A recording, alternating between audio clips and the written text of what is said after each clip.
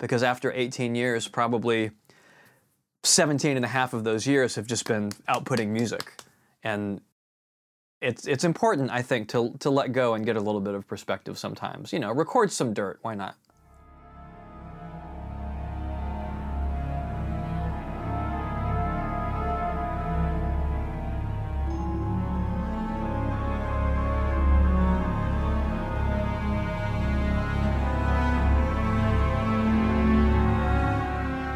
Hello again, everybody, and welcome back to the Sound Iron Podcast. I'm your host, Craig Peters, and today on the Sound Iron Podcast, we talk with award-winning composer Jason Graves.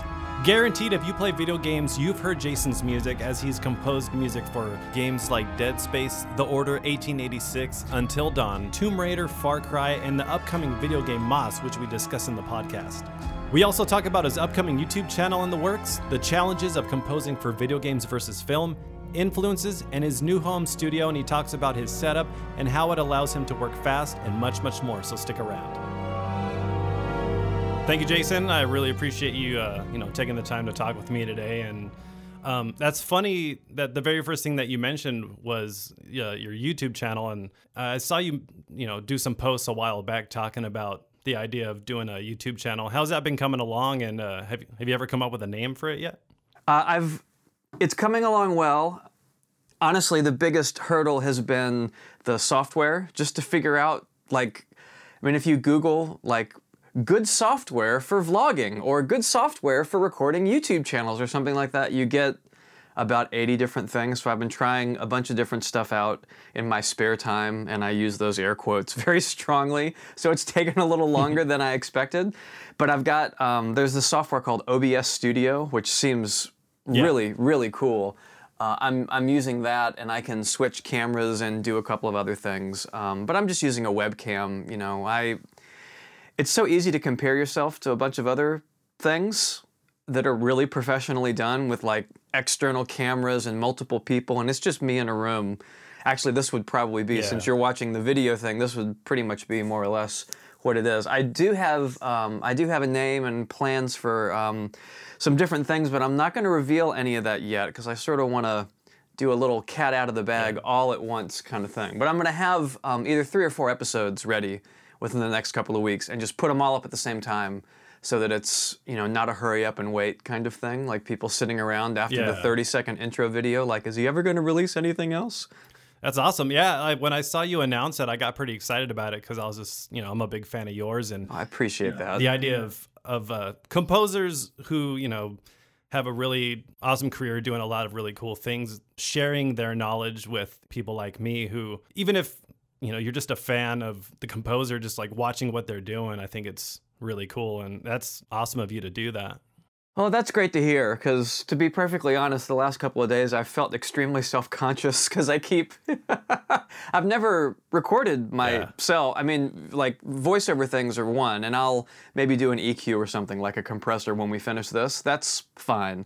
But video-wise, it's you see all your little ticks and all your everything else, and I'm trying not to make it a big deal, and I want to do something so that it's live, which is why OBS Studio works great, because you can switch things out on the fly. Less work for me on the back end, which means I can get more stuff out quicker, but it also means I've been doing all these tests and watching myself speak. I think no one enjoys watching themselves. No. So it's a bit of a... I know. I totally, I feel your pain on that. It's a bit of a letdown. But I so want to do that and get... you can see where I am. I've moved. I used to be in this amazing studio, but we're in a city. We've moved out to the country, so I'm in literally a spare bedroom. And that was sort of the impetus behind it, was I thought, everyone just assumes that if you've worked on a game that is considered a bigger game that a bunch of people have played, that you're in this amazing studio and you drive all these fancy cars and you live in a mansion, and most of us are just normal people. And I like the idea of the fact that I'm drilling holes in the wall to put PVC pipes so I can run cables to the drums next door. That's an everyday sort of thing. There's nothing fancy going on here, and if I can figure out how to wire my stuff, then surely I can explain it simply enough, I hope, to help everyone else figure out how to do it the same way. Yeah, that's cool. So this is going to be your new studio?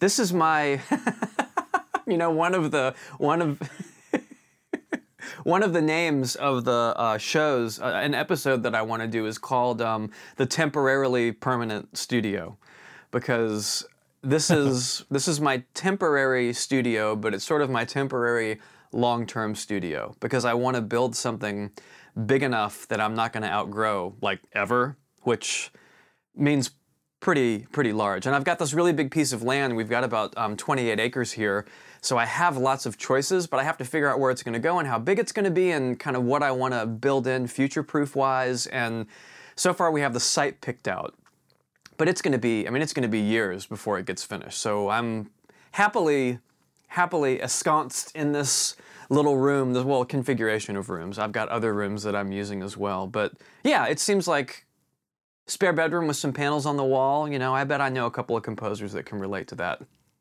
Yeah, I think that's probably most people nowadays can relate to that. I mean, I can. I mean, pretty much when I moved into this new apartment, the first thing that I did was like, okay, I got to set up the studio and figure out where you want to put all your acoustic panels and all that sort of thing. And even then I keep it pretty downplayed, just enough to sort of kill the little extraneous reflections and stuff. Exactly. And that's kind of more or less what I'm doing too. I think eventually I'm going to knock a wall down. You can't see, but this is like a 12 by 12 square room, but there's a wall where there's a closet over here that goes into where my drums are, and I'm going to knock that wall down and like put some hardwood down and do some proper acoustic treatment. And when I have a month that I can stop working and take everything, and yeah, it's a daunting task. Moving in and of itself, maybe a year and a half ago, was about a month of tearing down and setting back up, and I'm kind of comfortable now, but everything needs to be rewired again. It's one of those things. We all deal with it, right? Yeah, especially when you have everything set up. Like, I mean, most of the time people's cables behind, their computer and all that, or if they have rack equipment, it's just usually you just plug it in, forget about it. Yep. And then when you have to actually deal with it, you're just pulling your hair out like, oh God. Yeah, it was I had a patch bay in the old studio. I mean, like 4 96-point single racks. So whatever 4 times 96 is, that's how many extra cables I had in the studio, because everything went into the patch bay. And that was a bit of a just trying to detangle that and figure out how to use like half of it, but not all of it. And I've changed the studio around a little bit now, and it's, first world problems and all that, but definitely when you have to do like 2 or 3 minutes of music a day, the studio needs to work like full time, and there's not a lot of time for playing around. You kind of get it set up and you're afraid to touch anything. Yeah, yeah. So other than that, I saw that you were working on the Moss game, right? You're working with Polyarch on that? Yes. Is that done? It is. Completely done? The game came out 3 weeks ago, I think. It was like the 3rd week in March, I believe it came out. And I just saw PlayStation tweeted that it was the #1 VR game of March, which is pretty cool considering it had only been out for like a third of the month, I think. Oh, congratulations. Thank you very much. That was so much fun. And like I said, I'm doing a bunch of Moss-specific PR right now, but it's so great because on some of them I get to do it with the audio director, Stephen Hadi, and he's such an amazing guy. I love hearing him talk about the way he implemented all the sound design. He recorded a lot of that stuff himself, and sort of his idea of storybook audio in a forest as opposed to like National Geographic audio in a forest. And it's always great hearing someone else kind of give ideas of what your music means to them. And Steven knows the score probably better than I do now. But that was so much fun to work on and so different from anything that I've had a chance to do before. I think there's 3 tracks out. Polyarch has a SoundCloud page. And there's 3 tracks out sort of as a preview, and we are working on the soundtrack release as we speak. Yeah, I actually got a chance to hear the 3 tracks, and they sounded really good. Oh, sweet. I don't remember what tracks were on there. I know Maluka's song was on there, which is my favorite thing. There's some really great, fun combat tracks that don't sound anything like combat tracks. I don't think Maybe one of them was on the preview. I don't know. I should have done my own personal research to see what they were. But it was great because it's all this little teeny tiny mouse, and it's in VR, so you really get a sense that you, as a third person in the game, are life size, and this mouse is mouse size. You get a very strong sense of scale, how small she is. So it was a lot of fun playing lots of little tiny instruments and things to kind of relate her size and the scope of the game to the listener through the music. I could go on to autopilot for Moss because that's what I've been talking about lately. I'm just gonna be quiet and let you keep talking and asking questions and guide the conversation however you see fit. No, it's all good. Yeah, whatever you want to talk about too. You primarily do a lot of video games, but you also do film and TV, right? So do you have anything film or TV wise that you've been working on too, or is it just mainly been the video games lately? It's mostly been games lately. It's sort of like games are what I focus on. Games are what I go after. Like games are, my career is in doing music for games, but I don't really consider myself a game composer. And I know that probably seems contradictory a little bit, but I do compose for film and TV and commercials and trailers. I did TV and commercials and trailers a lot when I was in LA back in the day when I was first getting started. That was pretty much how I cut my teeth. And film, I do occasionally when I'm asked, and it's a project that will work out because inevitably it's a lower budget film, but it's with friends of mine, or it's with something that has a really powerful message that I really connect with. And I enjoy working on the score just because it's kind of an outlet to write music a different way because it's so linear. I've done a couple of films in the last maybe 3 years, but it's not, I don't live in Los Angeles, so TV is sort of off the table. I mean, for big TV. I have lots of music that is licensed, that gets used in TV shows all the time, more of the reality TV and things like that. But for film, it's usually people that are out here on the East Coast where I am in North Carolina, and they're interested in working with me to come up with something original and fun, just like the game people do. And honestly, I write the music the same way in terms of emotion and connecting with the listener and all that great stuff. But it's a lot more simple because it's just you write a linear piece of music and it matches to the picture, and the picture never changes. You can watch the scene again. The scene plays the exact same way. There's a lot less moving parts with film, so I do enjoy doing that. You can kind of exercise different muscles, where with games, the interactivity really comes into play, and it's almost like you're making a patchwork quilt, and you're making all the separate little squares, and then you're letting the game or the player via the game assemble those squares into, you know, different colors of quilts depending on their choices. What do you find to be more challenging? I guess just depends, because you know sometimes a lot of people complain about when they're doing something for film and then they get all the, you know, a ton of edits sent back to them, and then they have to sort of like re-modify how everything is to the picture. Like, do you normally not have to deal with that too much, or have you ever had any cases where it was just a ton of work to fix? For film, the biggest challenge, and this is again just for me personally, has been more the turnaround time than anything else, because I like to have the reels or the scenes that I'm working on be as close to finished as possible, and a lot of times everything kind of comes online at the end, and it's not in chronological order, and it'll end up being a lot of work compressed into a small amount of time, and usually not a huge budget. I mean, that's why I sort of say my career is in games. That's how I support my family. That's how I make a living. The bigger games have bigger budgets. And since I'm not working on bigger films, like a Marvel film or something like that, they naturally have smaller budgets. So it's more of a passion than it is, I'm going to make a living scoring film.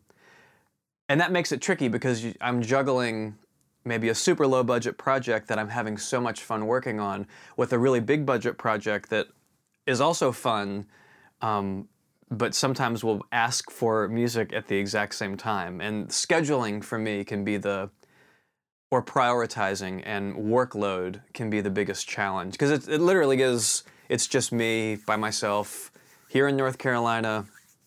I don't have any assistants or interns. I don't farm any work out. Everything I do, like if cables are being made, I'm the one making the cables. If the patch bay is being rerouted and soldered, that's me. If it's pretty much, I'm the one-man studio. And it can get challenging sometimes if you have something for film, and then I'm still writing library music fairly actively for placement and just for general albums and things like that. I think it's important for any composer nowadays to have a lot of plates in the air spinning so that their eggs aren't in one basket. And most of the time that's good because you've got all these different things to dip your toes into, but sometimes they all stack up and deadlines can align in a way that, you just know you're not going to sleep for 5 days, and then hopefully you can sort of make it up on the back end. Being that, I think that's awesome that you do so much by yourself. I remember seeing an interview where you were saying how you recorded, you mix, you master everything yourself. Could you tell us a little bit about sort of the studio setup that you have and some of the things that you do to sort of speed up your writing either in or out of the box? Sure. It should probably be said that I don't do it all myself because I think I'm the best person for the job. It's sort of come out of necessity. I was only in LA for a couple of years, and when I was there, I didn't have the kind of work I had now. I didn't need anyone. I mean, I definitely needed someone to mix the stuff for me, but I could not afford to pay a mixer come mix my, really poorly produced reality TV score that I did last night. That's just not, it's not the kind of thing that would have been done. And the irony is, now that I am in the position where I could say, wow, I could really use some help getting this album mixed or mastering this soundtrack that's going to come out, and I could allocate money for it, there's just not anybody around here. And I do have a mixer that I love named Satoshi, who also does recording stuff for me now. He's got a fantastic ear, and I'll send stuff to him. He's in New York now. Other than that, and that's only been in the last 9 months I met him. So that one thing aside, I've always done it myself, and that includes, I never went to recording school. I got a degree in composition, and I went to USC in California. It was for film and TV at the time. There wasn't games. I think they have games added now, which is super cool.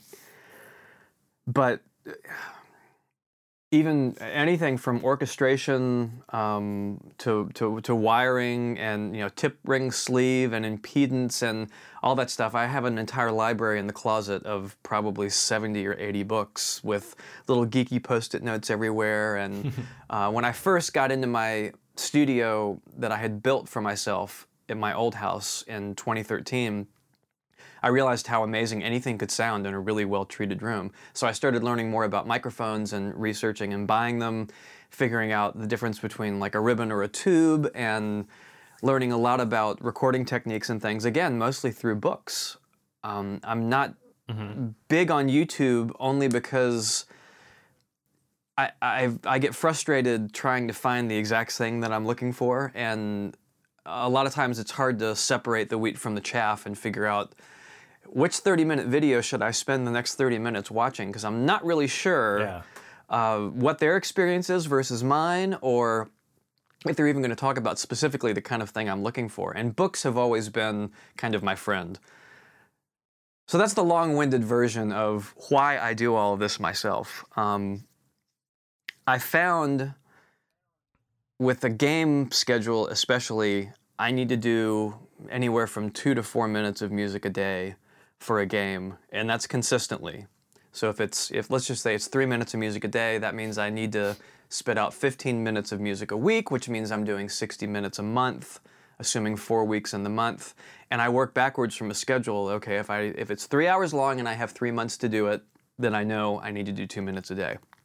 And that's not messing with anything else. That's literally coming in the morning at 8:30 or 9, writing music, finishing at 5, and then going and doing something else. So the hardware that I do use is pretty much set up, and like left in place and locked so that all my mic preamps, I don't have to change any of the levels because my 22 microphones that I have set up are all going into specific preamps routed to specific inputs that have specific labels in Cubase. And I know if I want to use Bode Gong, for example, that I've got a 121 Royer ribbon mic on the gong, and all I have to do is go to my input list and find 121, and I know that that's the Royer. There's already a cloud lifter on it, so it's got extra gain. It's going into a ribbon mic preamp, and the levels are already set. I literally can just hit record, walk into the other room where all my percussion is,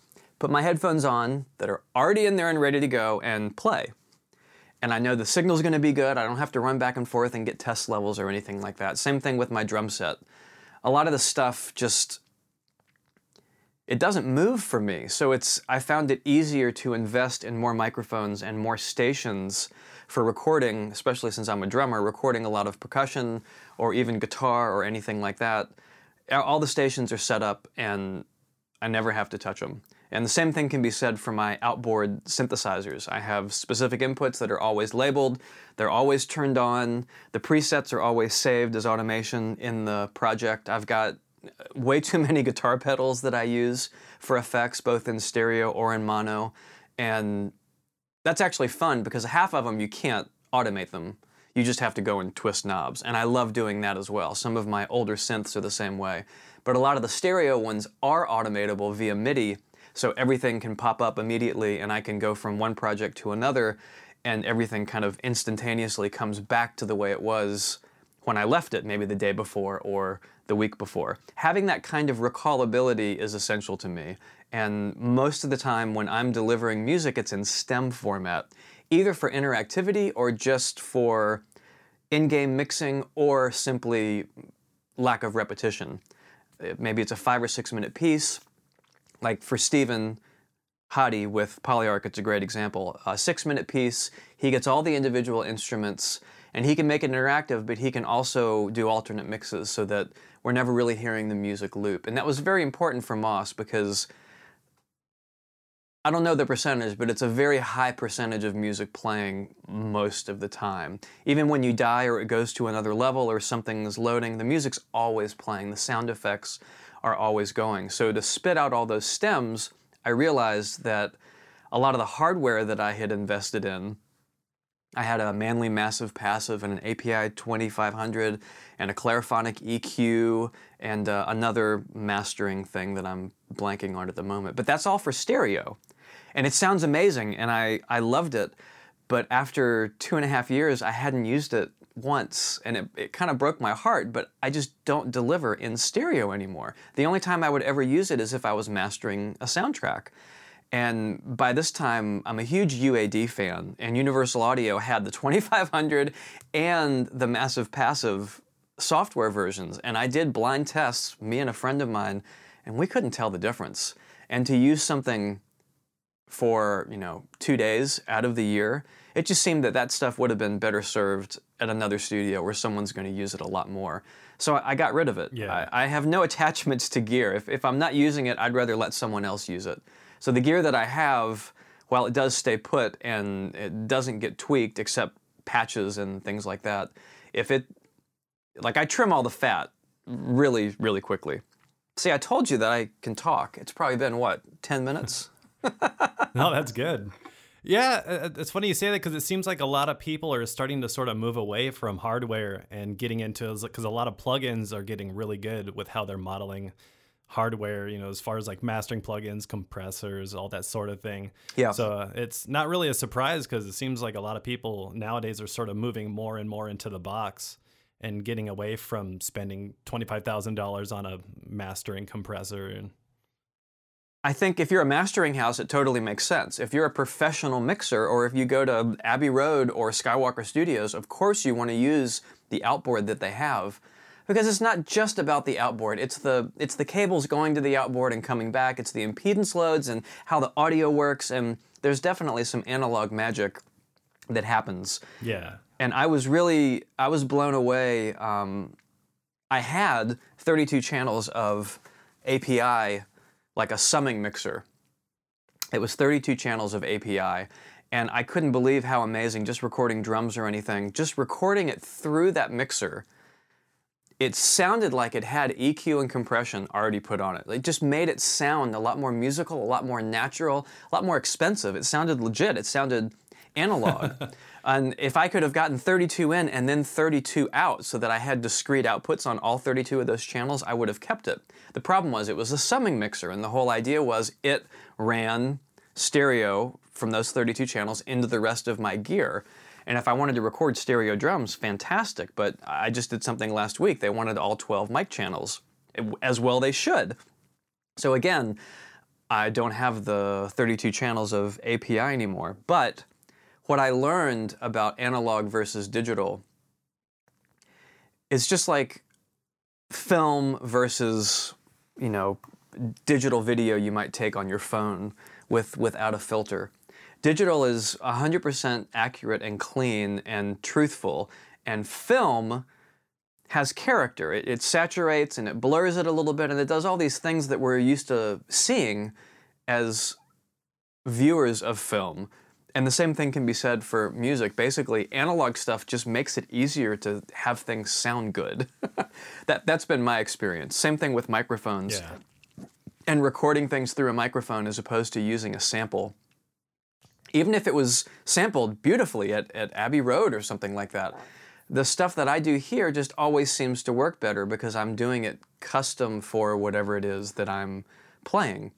And it just sits in the mix better, it works better, and I had not really heard that in virtual form until I started using the Universal Audio stuff. And I have Waves, and I have Softtube, and I have a bunch of the other, I have all the software. But I think the UAD does a great job with their coding and their emulation and everything, but I think it's the processors, honestly, that make it sound so amazing. And I love the fact that I can stack up, I've got 3 8-core UAD cards, so I can stack up as many plugins as I want, and it's not taxing my CPU at all. It's going onto those cards, and I think the fact that processing power is offloaded to the CPU is half the reason all their stuff sounds so amazing. My 2500 API compressor, one of the channels went out when I was mastering the Tomb Raider soundtrack back in 2013.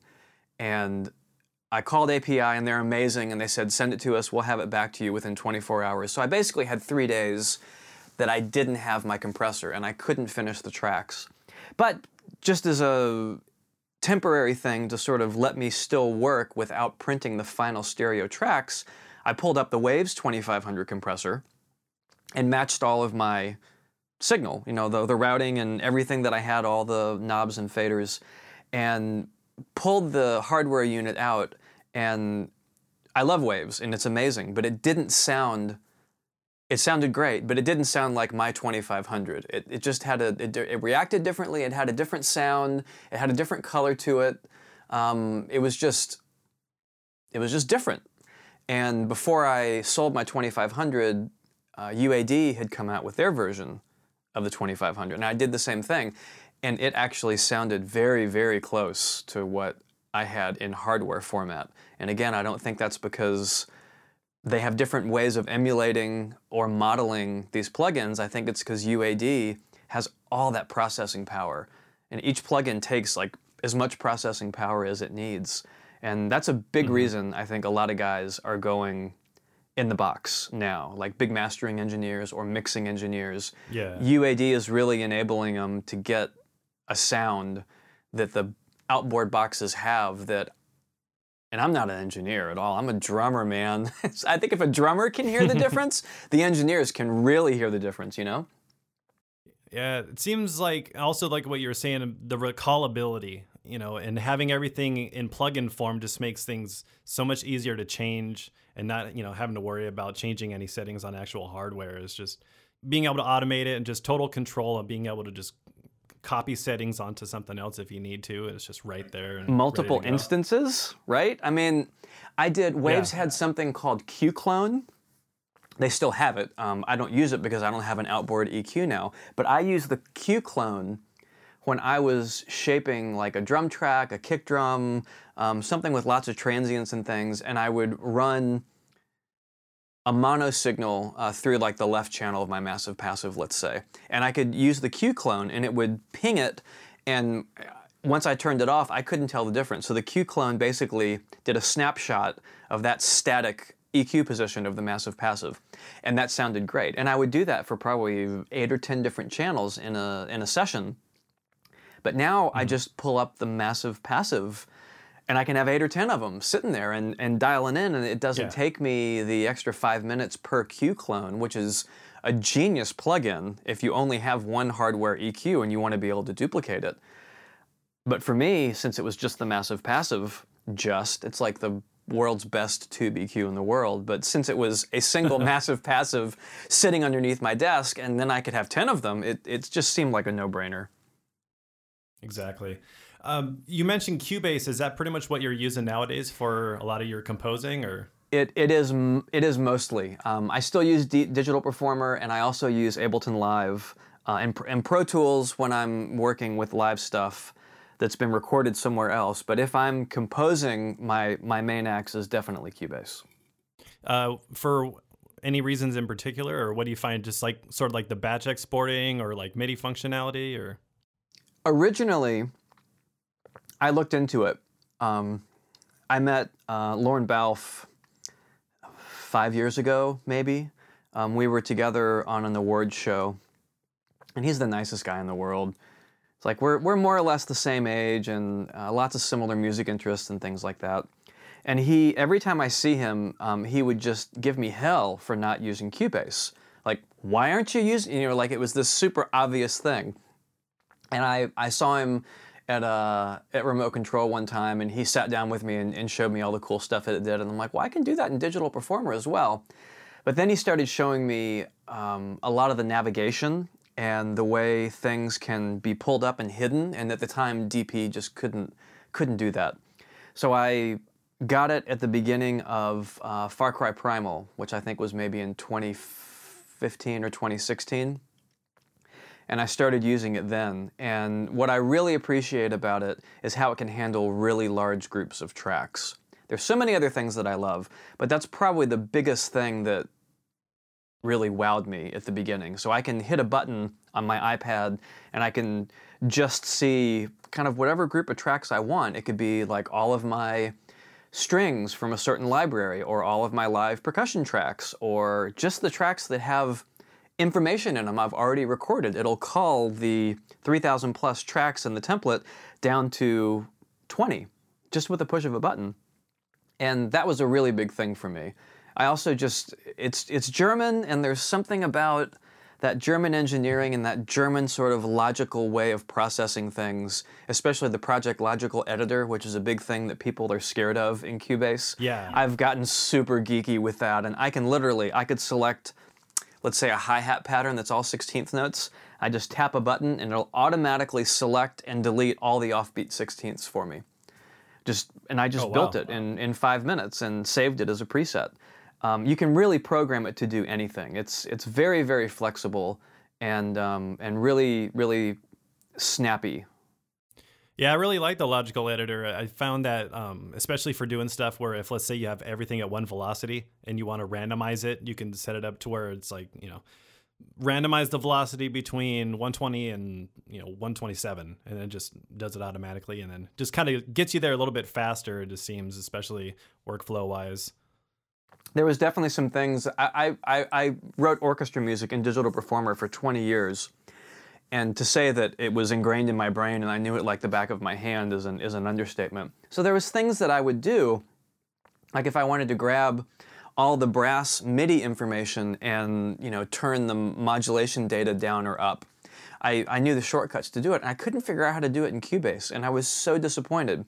And then I discovered the logical editor, and now it's like I can do what I did in Digital Performer, but I have so much more granular control over it. So I can choose just to increase it by 10%, increase it by 10 data points, delete it, copy it. And that's per controller. Like I can click on the MIDI data and it's got, let's say there's 7 controllers in there. I have different buttons on my iPad that select a specific controller or, increase it or decrease it or even reassign it if it's come from another thing where they didn't have mod wheel for volume, as far as expression is concerned. Let's say it was on channel 11 and now I want it to be channel 1. I just hit a button and it goes, okay, I'll take CC11 and I'll switch it to CC1 for you, and it's just like that. I probably spend most of my time massaging MIDI data when it comes to virtual instruments. The composing and putting it in is easy. It's all about massaging the data, and I think it's probably cut my time or increased my time like twofold in Cubase just because. That's awesome. Just tap those buttons and man, it's like a super time saver. And the batch export. You mentioned that at the beginning. That's a huge thing for me because in my template, I have kind of 3 sets of buses, and they start super wide. Like each, I can export the violins, violas, cellos, and basses from each individual string library I'm using if I want to, all with the reverb and everything printed. Or I can just import like high and low strings from each individual library. Or I can go and choose all the high strings, all the low strings, and any combination in between just by ticking a couple of boxes and hitting export, and it does it all usually faster than real time, and it's printing everything. And it even says on the box, like you rub your hands together and go hee. It'll say exporting 78 channels at once in a 3-minute queue. It takes like a minute and a half, and all of your stems are exported. That is a huge deal. Now that's if I'm not using my my Bricasti reverbs. Which if it does that, then it has to do them the traditional way, kind of one at a time. I need to just hit a button and walk away for a couple of hours so it has to solo each track if I want to print the reverb and that sort of stuff. But when it's all in the box, it probably saves me multiple days of work every month. Yeah, that's really cool. What kind of reverbs do you find yourself using more and more nowadays? What was the one that you just mentioned? So I got these Bricasti reverbs. They're hardware reverbs when I was working on Far Cry Primal, because I was recording silly little things, hitting sticks together or dragging a brick on my brick floor outside the studio, and it had a very small, close, dry sound. And I kept trying different reverbs. I couldn't find anything that I liked. And I've always wanted to have a Bricasti ever since they came out. So I ordered 2. And immediately they sound like the best sounding, most expensive room you've been in. What really convinced me was when I was working on a job at Abbey Road in Studio 2, and I was there for the same job about 6 months apart.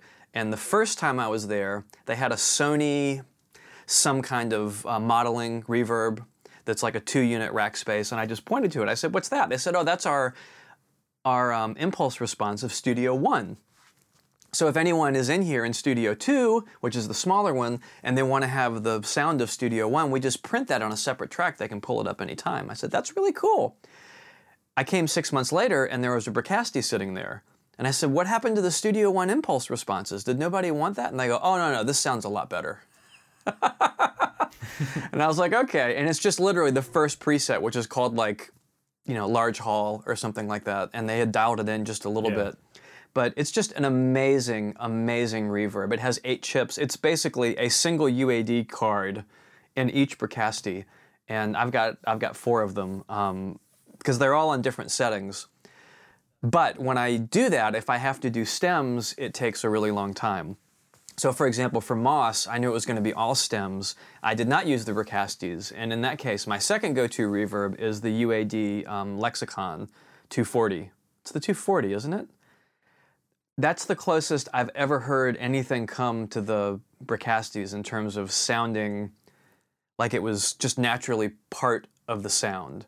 It just really, really, really struck me how smooth and even it sounds. And I'm convinced it's because of those additional processors that UAD has on their cards. Another one that I really love is 2C Audio. I've got all of their reverbs, but the B2 is really great for fun kind of effects and things like that. I have an Eventide Space guitar pedal, which does amazing, like crazy out there modulating kinds of 30-second reverb kinds of sounds.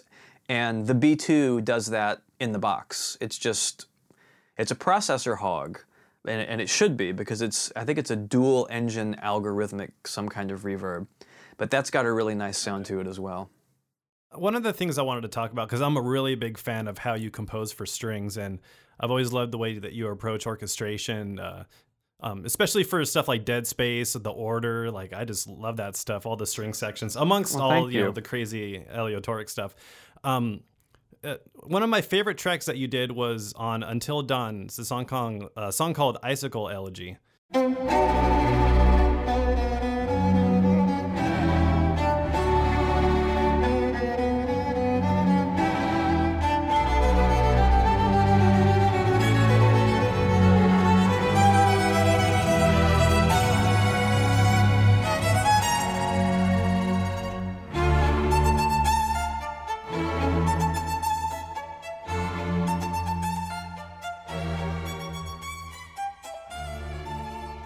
And it's probably one of my favorite tracks to listen to. And I'm just wondering if you have any tips or methods for writing multiple part string sections, or just how you go about orchestrating strings or brass. Is there any sort of way that you approach it?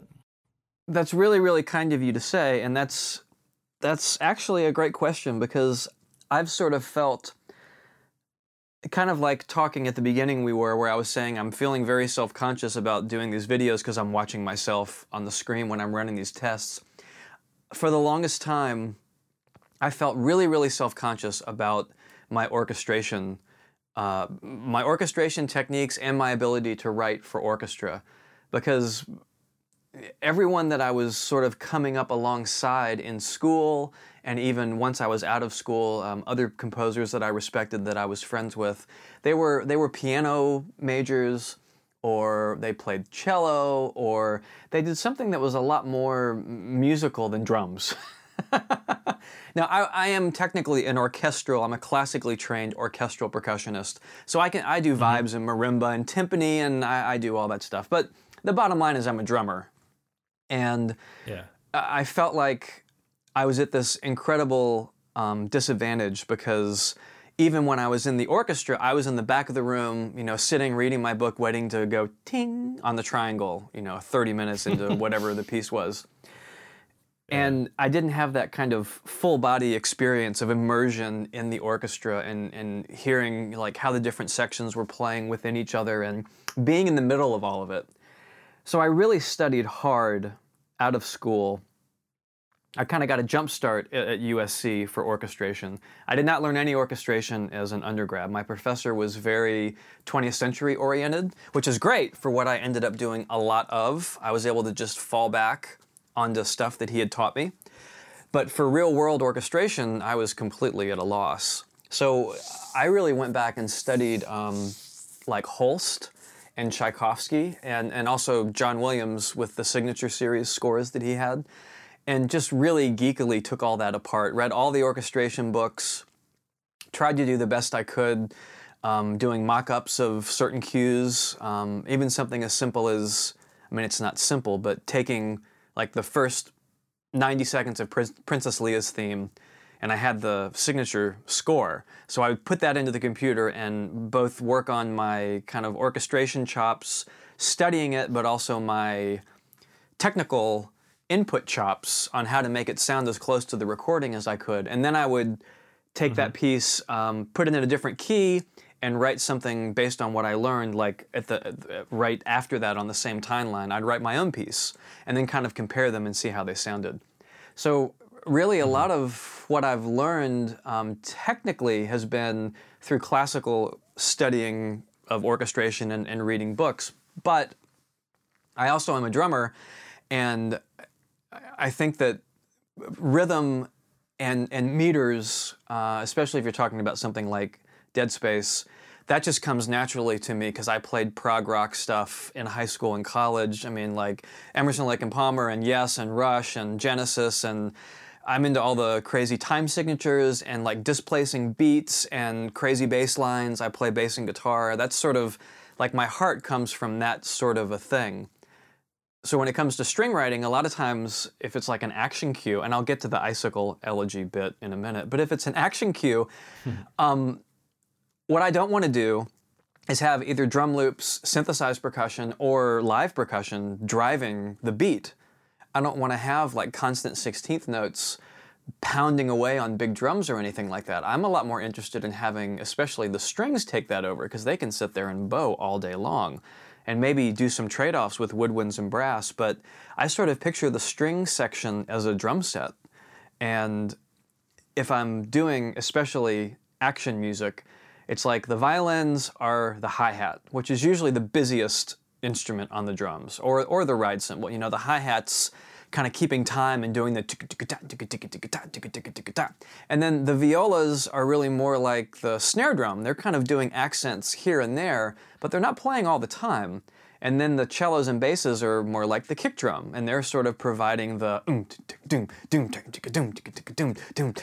like the groove is coming from them. So a lot of my action writing, I just fall back, and I didn't even realize I did this until someone said something like, I love the way you, like, I can tell you're a drummer when I listen to your string stuff. And it was sort of like wincing, like, really? But then they explained how they kind of hear drum rhythms, and it is really true. That's how I think of it a lot of the time. That's really cool, actually. And it's I've never heard anyone approach it that way. It's really cool. There's probably not a lot of drummers, composing for string orchestra these days. But I realized probably 5 years ago, and it started changing. My mentality started changing with Dead Space, which was 10 years ago now. But I didn't have, there was no harmony or melody or chord progressions in Dead Space that I could fall back on, and there was so much combat music. Really, all I had was rhythm. So that was easy. I can do rhythm without a problem. And what seemed really straightforward to me, like, oh well, I'll just go 7/8/7/8 5/8/3/4, 7/8/7/8 5/8/4/4, 7/8, and kind of vary the time signatures the way you would vary a chord progression. It all made sense to me, but other people they couldn't find the beat at all, and that was good because I did offbeat kilter things like that to knock the player kind of off balance and make them feel like they couldn't figure out where the beat was. It made them feel even more uncomfortable, and then you put these horrible monsters in there, and it's like, it just completely takes you down. And that's what it was supposed to do. But that's when I started thinking, it's good that I'm into rhythm and stuff like that, because I can do something like this kind of naturally. It just comes from a groove kind of rhythm background. But then I also love doing stuff like Icicle Elegy that was in the game. One of the guys, Jack Fiddler, I think his name was, they wanted to have him playing a fiddle, and you could hear it kind of different parts of the game. And it kind of went through a couple of instances, and I think that was on the first of 3 recording sessions I did for Until Dawn. But I'm sure that they asked for maybe a 30-second fiddle thing that sounded like something that would be from a classical or Baroque kind of piece. And in true Jason Graves fashion, I wrote that piece, which is probably 3 minutes long, with strings, accompaniment, and the violin goes all over the place. And I just had so much fun doing that because it was so different from anything else. And then I got to record it with the string players, which was just amazing. I love doing stuff like that. Do you have any client from hell stories? Anything that you've ever experienced coming up as a composer that was just a hellacious experience that you can talk about? Right. As soon as you said it, my mind went straight back to when I was working in Los Angeles. The composer that I worked for is the one that wrote the Intel logo. Bum, bum, bum, bum. And it was the Pentium 3, I think, when I was there, that we were working on. So it would go dum, dum, dum, dum, and it would have a little bling that said Pentium 3, like a little sparkle thing at the top. And Well, there was 10 people from Intel in Japan that came over, and it was very much decision by committee, which is the way a lot of work experience I had in LA went down, which is the main reason that I ended up leaving. And then fortunately, after about 5 years of doing other things, kind of fell into video games. We did something like 100 plus variations of this 4-note theme with a little sparkly sound at the end. And sometimes the 4 notes would be in octaves, sometimes they'd be harmonized, the sparkle would have different sounds. And it was just process of elimination. They came in every day for about 10 days just saying yes and no to things, and then we'd have to do combinations. And it wasn't writing music. And it's a half-second logo, and that's totally fine. I was happy to do it. But musically speaking, it was just soulless and draining.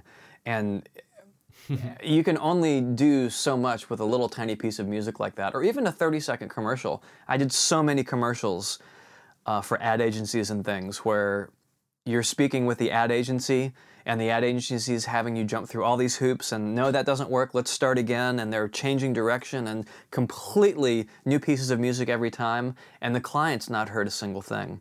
And then they finally feel like they've gotten to where they think is the best part of the music. They send it to the client, and the client says, I don't want this. This isn't what I was thinking. And it's back to the drawing board. I could never speak to the client. There was always this other human in the way.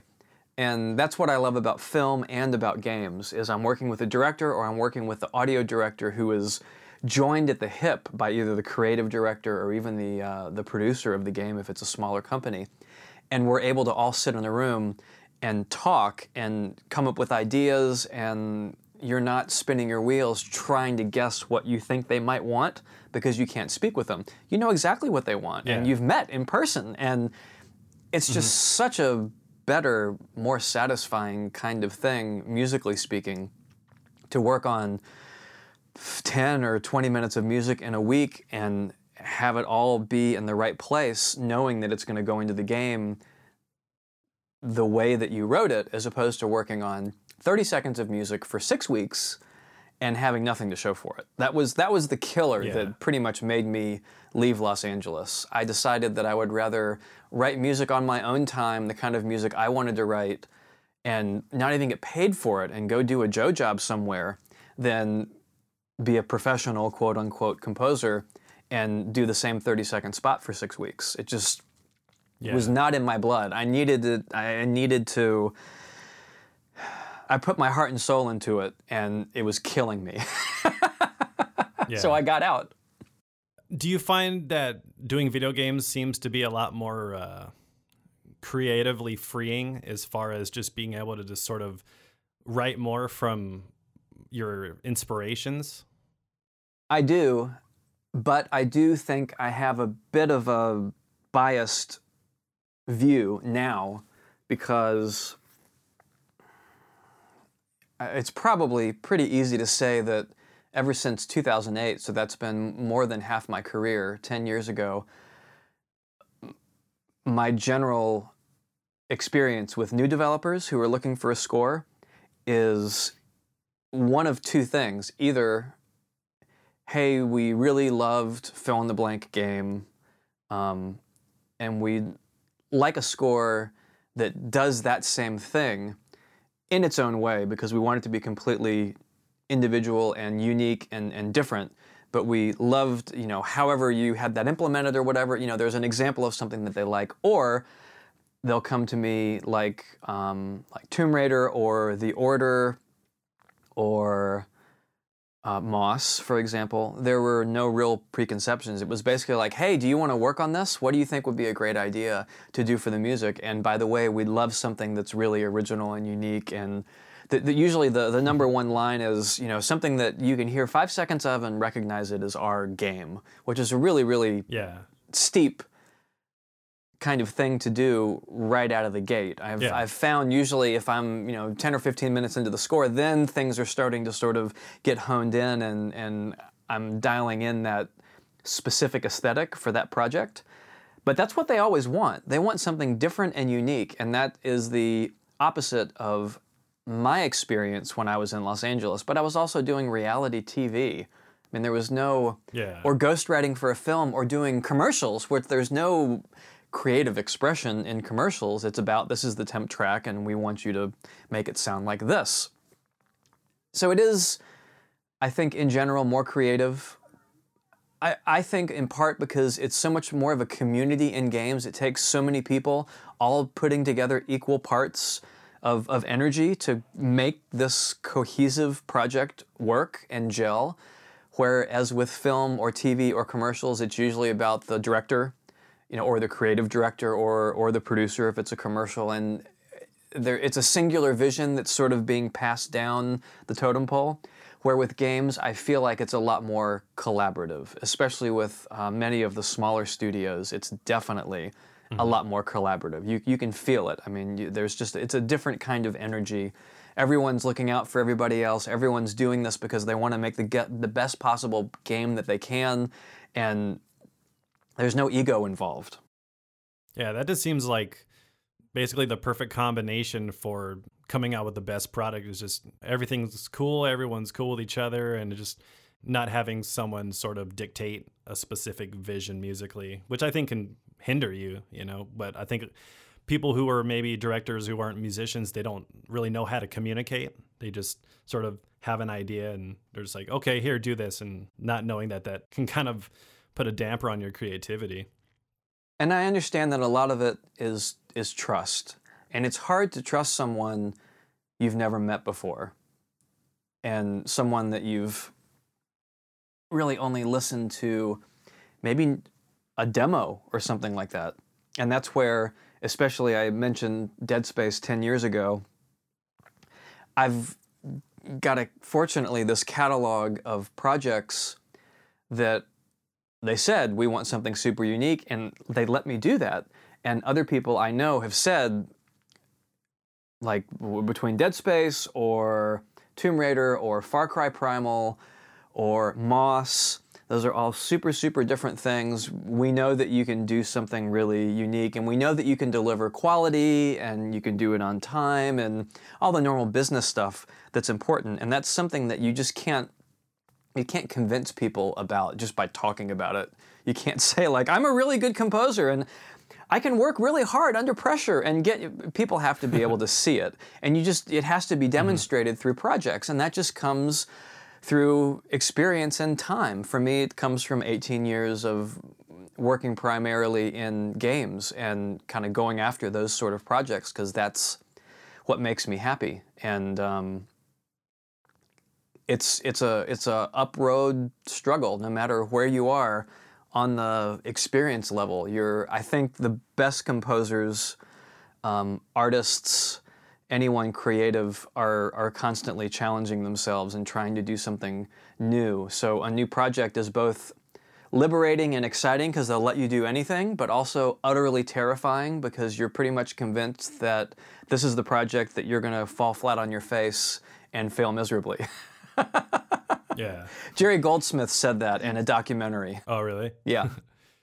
I think as far as composers go, you're one of the composers I think who think outside of the box, and as far as instrumentation goes, and I'm sure you've heard this brought up a lot, but the whole like putting chicken fencing on top of a trash can and bowing it. I remember when I saw that for the first time, it just blew my mind. I was just like, damn.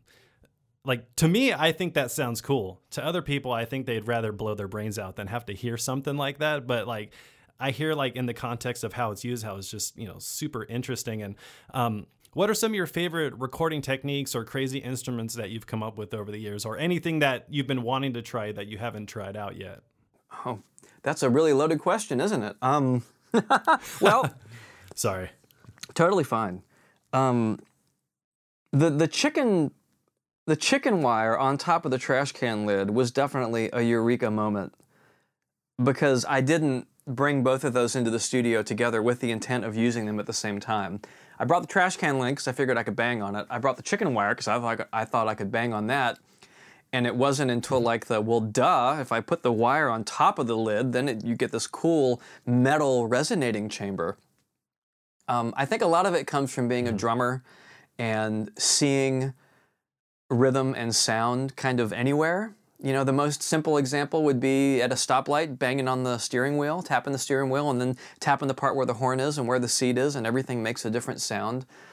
But also having my 20th century kind of background with my professor, we were putting triggers on cereal boxes and walking around the concert hall for a performance and like triggering MIDI with these cereal boxes, and it was called cereal music, spelled like the cereal that you eat, not cereal like 20th century cereal.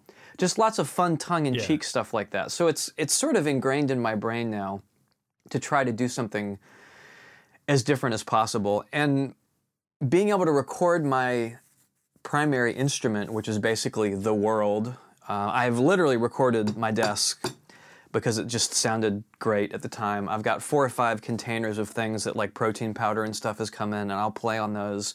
It's kind of like all bets are off. So I'm constantly looking for, just give me an excuse to find something new to do. I think probably my favorite sound that I've done so far was in Far Cry Primal, because I had a 99-cent plastic bucket from Lowe's with literally dirt in it, and it was hooked up like with some expensive tube microphone on the bottom, pointed to the bottom of it, and then another expensive ribbon microphone on the top. And I just like saying that it's like the best sounding bucket of dirt the world has ever seen, because I could grind a tree stump in there and either twist it or kind of pound it or even push it sort of against the bottom of the bucket, and you got all this low end, but you also got this really smooth top end. And for Far Cry Primal, it was perfect. It was basically like 3 different sounds in one. That's the sort of thing I can say it's fun to do now, but like Jerry Goldsmith said, at the time when I was doing it, I was thinking, this is the dumbest thing I've ever tried. Is this even going to work? I don't know. But I have to give myself a chance and basically say, today I'm recording dirt. There, I said it. I'm recording dirt today. And spend a couple of hours, like, a little bit more gravel in there, a little bit less gravel. Is it the material of the bucket? And not pressure myself to actually do 2 minutes of music that day. This is my discovering how the best way to record dirt really sounds. And I have to make myself relax and say, like, it's okay. Because I'm very project driven, and if I haven't written 2 or 3 minutes of music in a day, I somehow feel slightly incomplete, because after 18 years, probably 17 and a half of those years have just been outputting music. And it's important, I think, to let go and get a little bit of perspective sometimes. Record some dirt, why not? And that's cool, because it's like there's no books that can tell you how to record dirt. So it's like, you know, I think that kind of makes the process a lot more fun, because you're just trying, like, I don't know what I'm doing. I'm just gonna, put a bunch of stuff in front of me, rocks and Aztec death whistles and bushes, and just make something cool happen, And you did. I was actually listening to that score a few days ago, and it's just such a cool, like, it has that very earthy primal vibe to it, and it's just fun to listen to. It's funny because I really appreciate you saying that, and I pulled it up maybe a month ago. I came across it, and when you're in the middle of it, you just you always grow tired of whatever it is you're working on. If it was Dead Space, it wasn't scary enough. Whatever I was working on, it needed to be scarier, it needed to be more intense, just because I was so beaten down by it that it had no effect on me anymore. And Far Cry was the same way. It was like this, there's no real keys. There was rhythm and lots of screaming thanks to Maluka, and I got to do lots of fun stuff with the death whistles and playing kinds of funny things and pitching them down and putting extra reverb on them and stuff. But I didn't really have that outside listener experience, and I listened to it maybe a month ago. It was like, what was this guy smoking? Like, there was stuff going all over the soundscape, and like, and these huge drums would come in, and it was like so dynamic. And I kind of felt like, okay, me 2 years ago was doing what I hoped that I would have been able to do, but I didn't feel like I was doing it 2 years ago because I was in the middle of it. Yeah. And I was like, how did I get that, that big, low, punchy sound? And what's with boy, I wish that I could have remembered half of what I had worked on. I do remember how I recorded The Dirt and some of the other things as well. But I think that's the blessing and the curse of working so much is there's so much that I end up forgetting, but then I'm kind of able to come with a blank slate later and listen to it. There was a guy that worked with me for 6 years named Dan Schneider, and I just had dinner with him last night. He lives in town, and we see each other occasionally. And I told him my favorite thing that he had ever said when he was working with me, and I was reminded of this when you were just talking about, I have no idea what I'm doing, I'm just going to figure out how to bang on some of these things. And I was in the middle of one of my discovery crises, trying to figure out how to make something sound somehow the way I was hearing it in my head. And he came by and, knocked on the door. He's like, hey, how's it going? And I'm like, awful. I have no idea what I'm doing. I'm just like making this up as I go along. And I don't know, man. He goes, there's a word for that. It's called composing.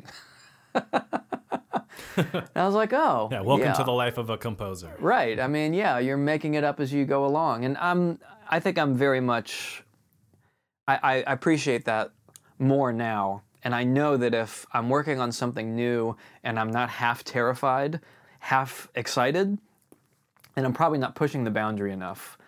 I don't think I have gotten to the point, and I always say this to developers at the beginning, is my job is to go so far out beyond what you guys are expecting the score to be in a unique individual way that you're going to pull me back and go, okay, Jason, that's enough. We don't need to go that far, pull it back 20% and then we're good to go. And no one's ever said that. Yeah.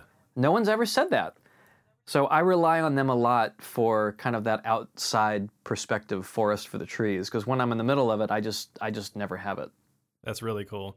I want to talk a bit about, because I know, that you're a drummer and you would probably consider yourself, a drummer at first. Who are some of your biggest influences drum-wise? Oh, geez.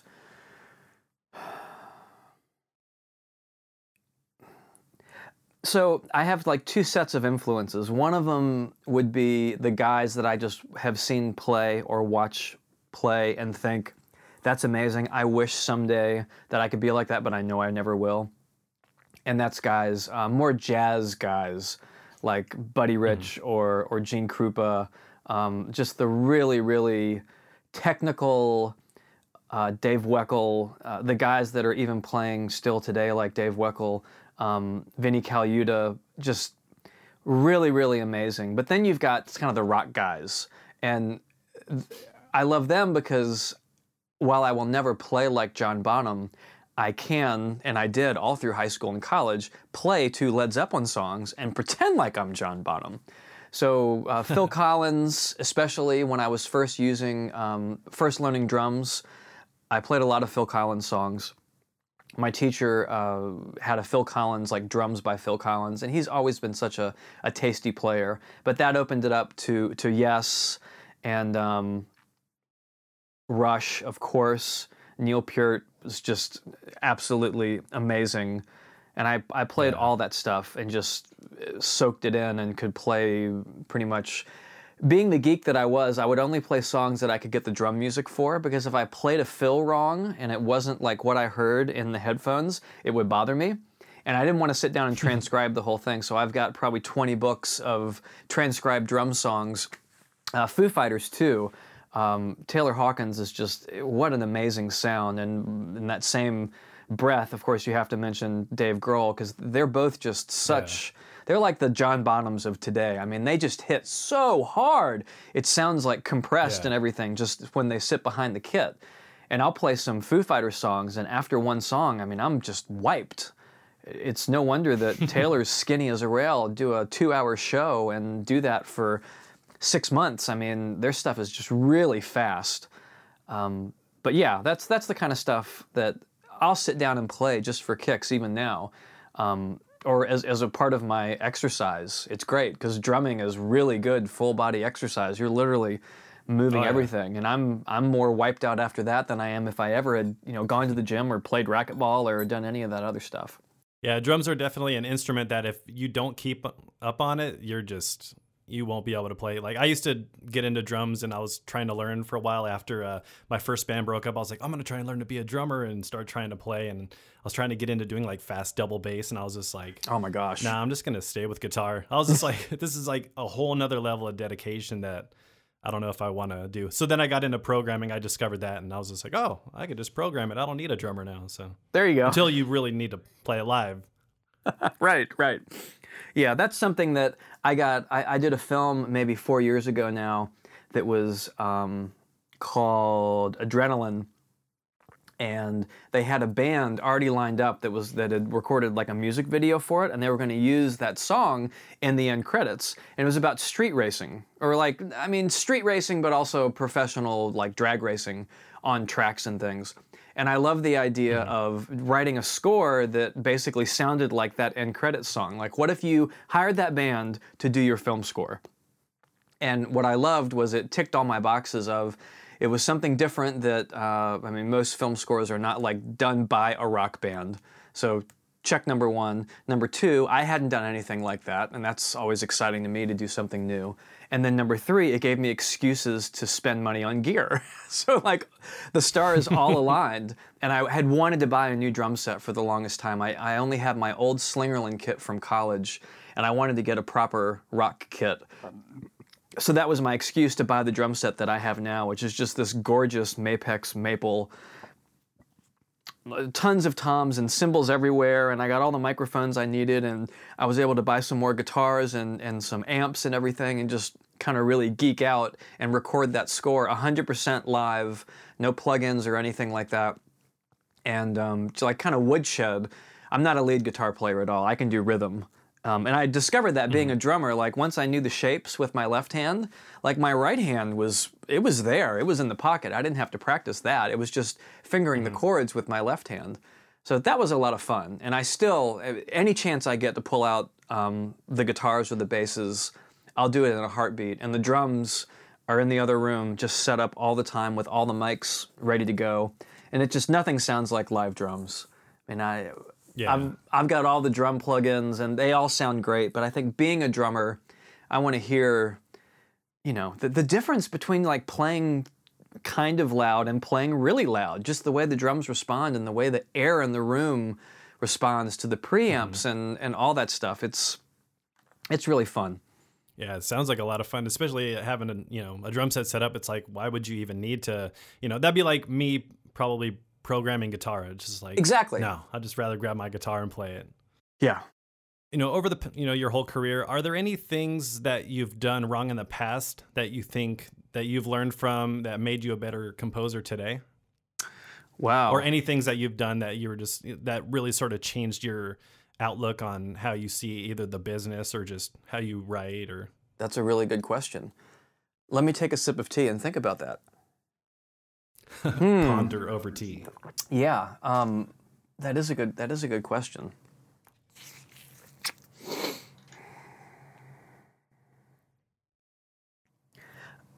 I wish that I had a story that was like, I did this thing and I thought it was right, and it turns out I totally messed up. I'll answer your question in a slightly different way, because I do have kind of an illustration that I think made me kind of who I am today, and the composer that I am, and especially gave me the kind of work method that I have today. And that was when I was in Los Angeles, still in school even, and I can't believe that they gave me a diploma for graduating, because as soon as I got this job about 2 months in, assistant writing for this composer, I never went back to class except for the recording sessions.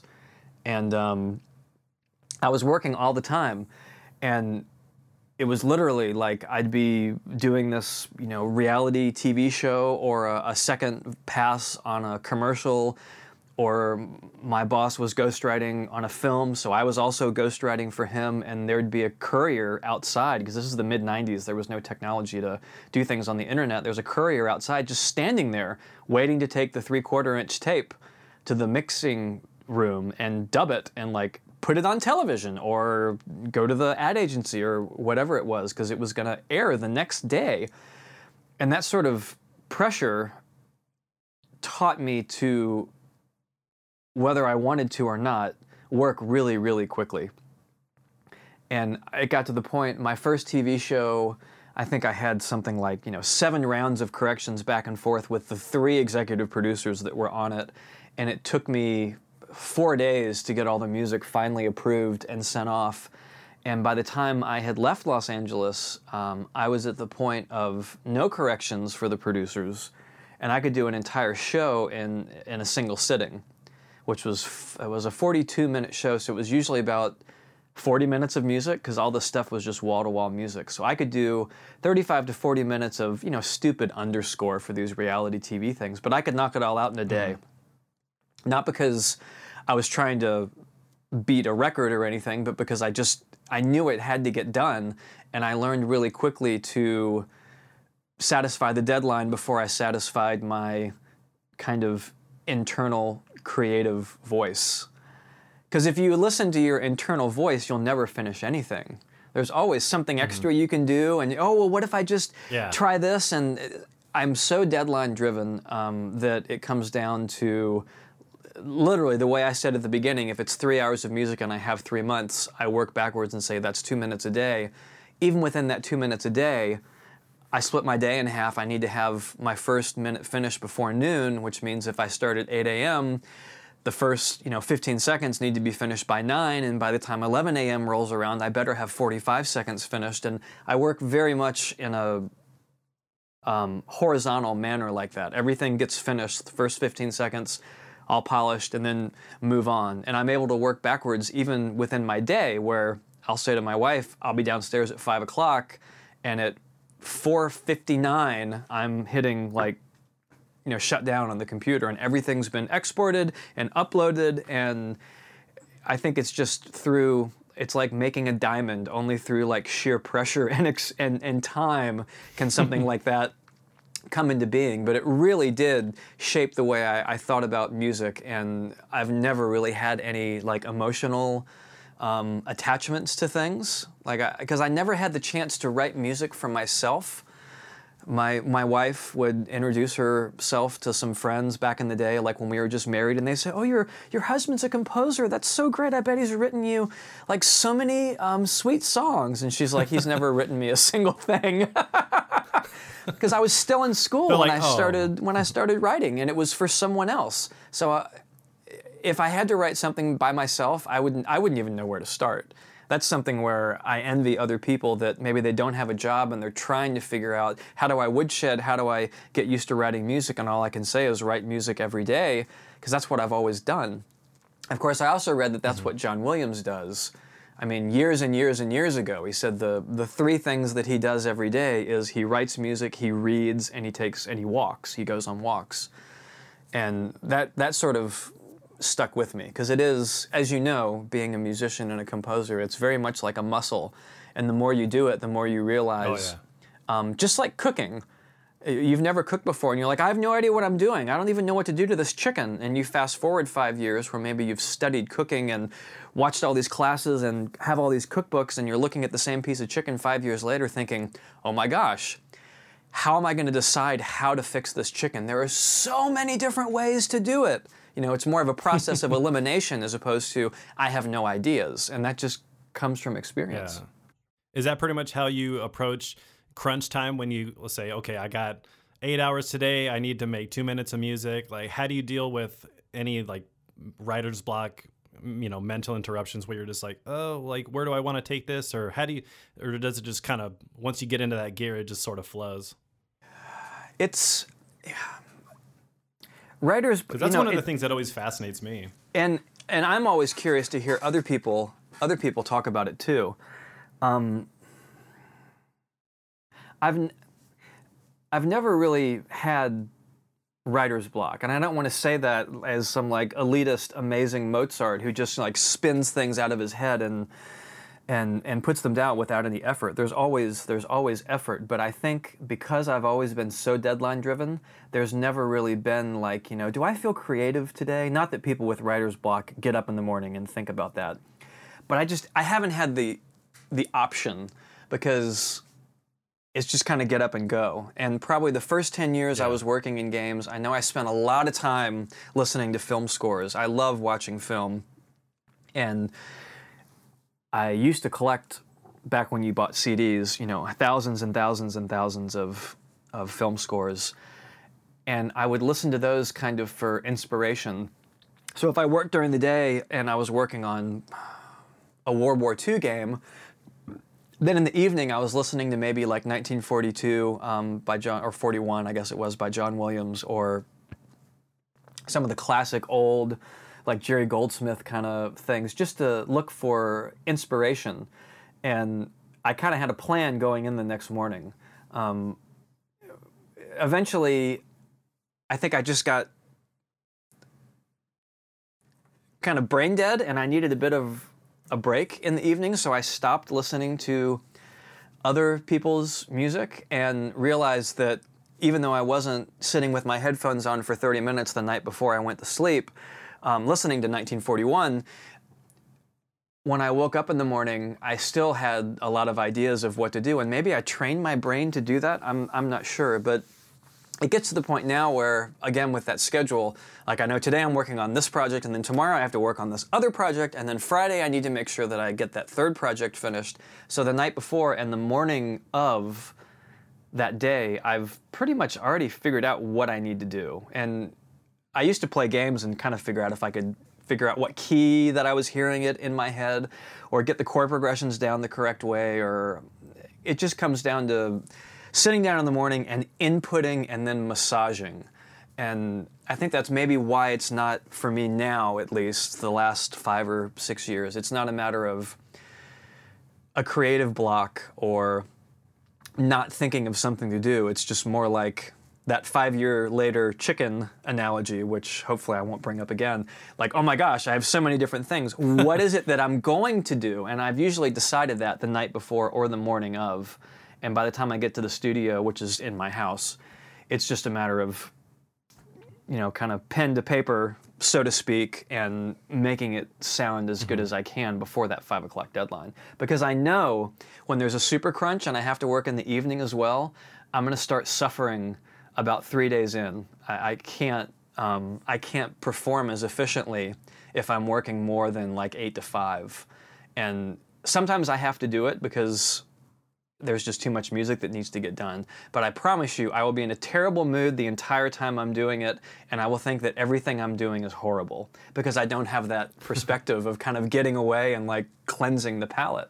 Being that you've been so gung-ho and just sort of running with writing music, if there was something else that you could do for a living or like a second choice, what would that be?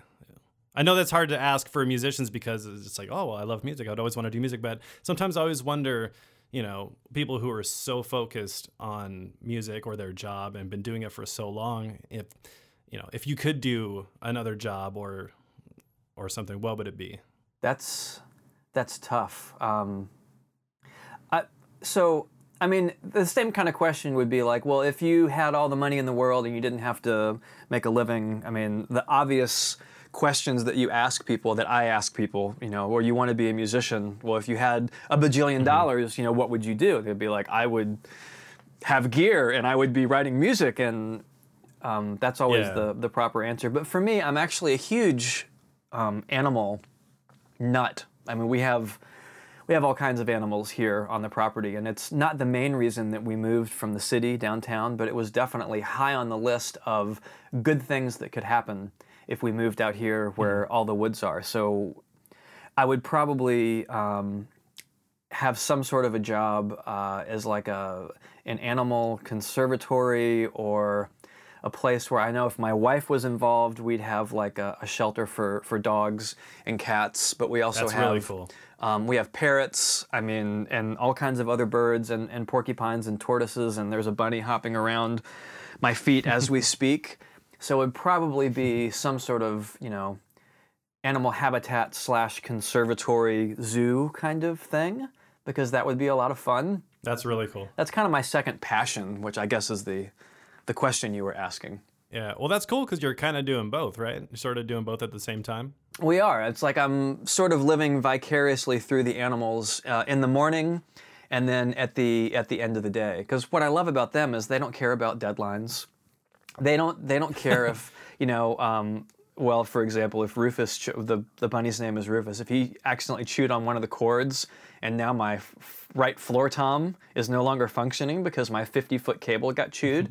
He doesn't care about that. He just thought it was something that was good to eat. It's like a really nice perspective.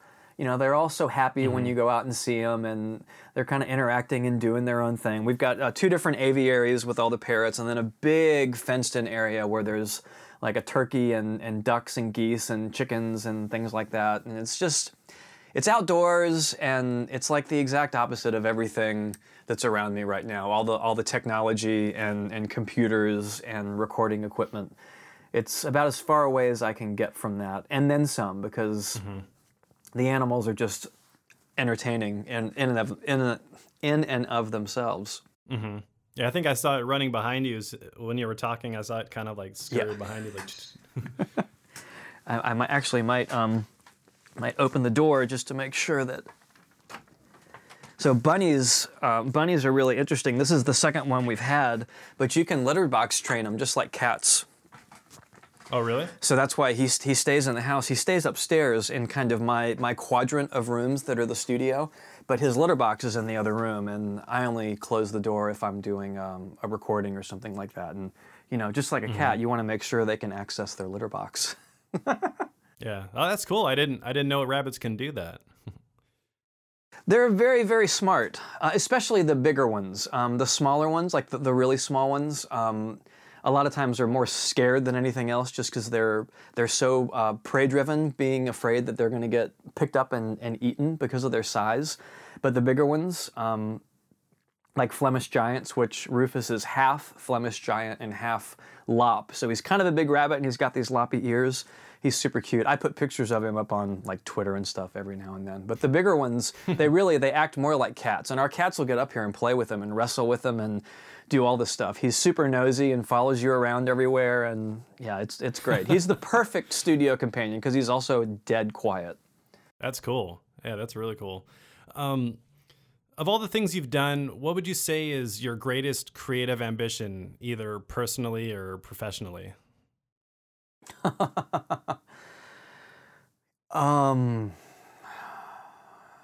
That's such an unfair question. Okay, well, all right. So 2 things come to mind immediately, and I'll just do a quick version of both of those. The first one that I think of, and they're both with music, was the score for The Order 1886. And I think that one still registers with me personally because, number one, Sony's amazing. And they literally said, "What do you want to do with this score?" And I told them. And, I said, I want to not use any violins, and I want to do all these crazy orchestrations, and I want to have 3 contrabass clarinets and 3 contrabassoons, and I want to go to Abbey Road and record in the small room, not the big room, because we want to get this certain sound. And I had this whole laundry list of things, and they just said okay. So I got to spend between 2 different sessions basically a week at Abbey Road, and was just really, really, I couldn't believe how amazing it sounded. That's the first time I had done a truly 100% live score that I didn't have to take back home and mix myself, or augment with all my percussion sounds, or take my orchestra samples and put it on top of, or part of it was live and 2/3 of the score was all my orchestra samples via MIDI. It was all done like completely legit, and I just loved the way it turned out. Everything from the choir with 24 voices to the 20 violas and crazy strings. So that was the first one. But honestly, the second thing that popped in right behind that is this score to Moss. And that's not really because of any technical achievements. I love the fact that I could play my ukulele on something finally. That was great. And I love being able to play hammered dulcimer too. I bought one when we were in the mountains of North Carolina probably 4 years ago, hoping I would be able to use it on something. And I was able to use it on this. It's more the style Awesome. of the music for Moss, which is kind of the music that if I did have no job writing music for other people and I was writing music just for myself, that's the kind of music that I would write. Very melodic and relaxing and kind of soothing, which is the opposite of, The Order or Dead Space or Tomb Raider. Yeah. It's the kind of stuff I really, really love doing. It's just not what I'm asked to do a lot, and that's totally fine. I'm happy to go rub rocks together and get paid for it. Don't get me wrong. It's a different kind of satisfaction, right? It's more of a technical, creative satisfaction where just listening to some of these soloists play these songs in Moss just gets me goosebumps. And it's nice because it's really the polar opposite of The Order. It was all done here in my studio. 2 soloists in Florida and Los Angeles recorded their parts completely dry, just in a spare room like this. And I mixed and recorded everything else here. And the end result, I would like to think, holds up quality-wise, because it's soloists and small ensembles, holds up with something like The Order in terms of kind of authenticity and emotional power. It's just a different way that it's done. And I love that with technology, that I can write a piece and have it finished at 3 p.m. and text Kristen, my woodwind player in Florida, and like an hour later, she's got the flute and oboe parts finished, and I'm putting them into the computer, and wow, that was easy. Yeah. Yeah, it's so easy nowadays with, the internet and how fast files can travel and stuff not being on tape anymore. It's like texting. It's so easy to get a hold of somebody. I know, I love it. Gone are the days of the courier standing outside my door impatiently waiting me for, because you had to stripe the tape first with time code, and if it's a 40-minute show, that means you have to spend 40 minutes striping the tape, then you have to back it up and lay down the audio. So it's just, it was too much pressure. It's a lot easier just to hit upload, that's for sure. Well, Jason, I want to really thank you for taking the time to talk and hang out. It's really cool to talk to you, and definitely looking forward to hearing the rest of the score for Moss. Just the 3 tracks I heard were really cool. So I'm, the fact that you're so happy with how it came out and you had a lot of fun working on it, I'm definitely looking forward to hearing it all in its entirety. Oh, that's great. I'd love to hear what you think. It's definitely something.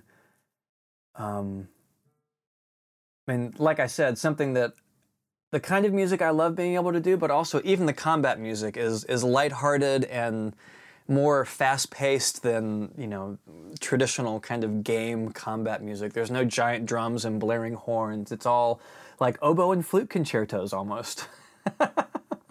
Looking forward to everything else that you come out with. Big fan of yours, and Thank you. Just saw the rabbit again. Oh yeah, he's around, that's for sure. He'll start jumping up and putting his feet on my legs soon because he wants me to pay attention to him. Yeah, just place him on the keyboard and just put some instrument on and just let him write something. He'll go blink blonk, blink blonk, blink blonk as he hops around. That's the next score. Yeah, it is. Well, yeah, I just want to thank you again. Thank you again for taking the time, and it's totally definitely my cool pleasure. talking to you. And thanks for all the great questions. I think the ones that make me pause and say that's a really good question, that means that's a really good question. Oh, well, thank you. That's what I want to do.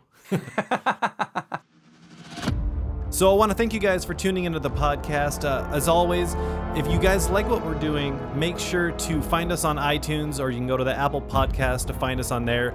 Also SoundCloud, YouTube. And if you like what we're doing, please share, tell a friend, subscribe to us. And if you find us on iTunes, please leave us a rating. Let us know what you guys think, as we're going to continue to keep bringing on great guests for you guys. And if you want to learn more about Jason Graves, you can head over to his website at jasongraves.com. Thanks again for listening, and we'll see you next time.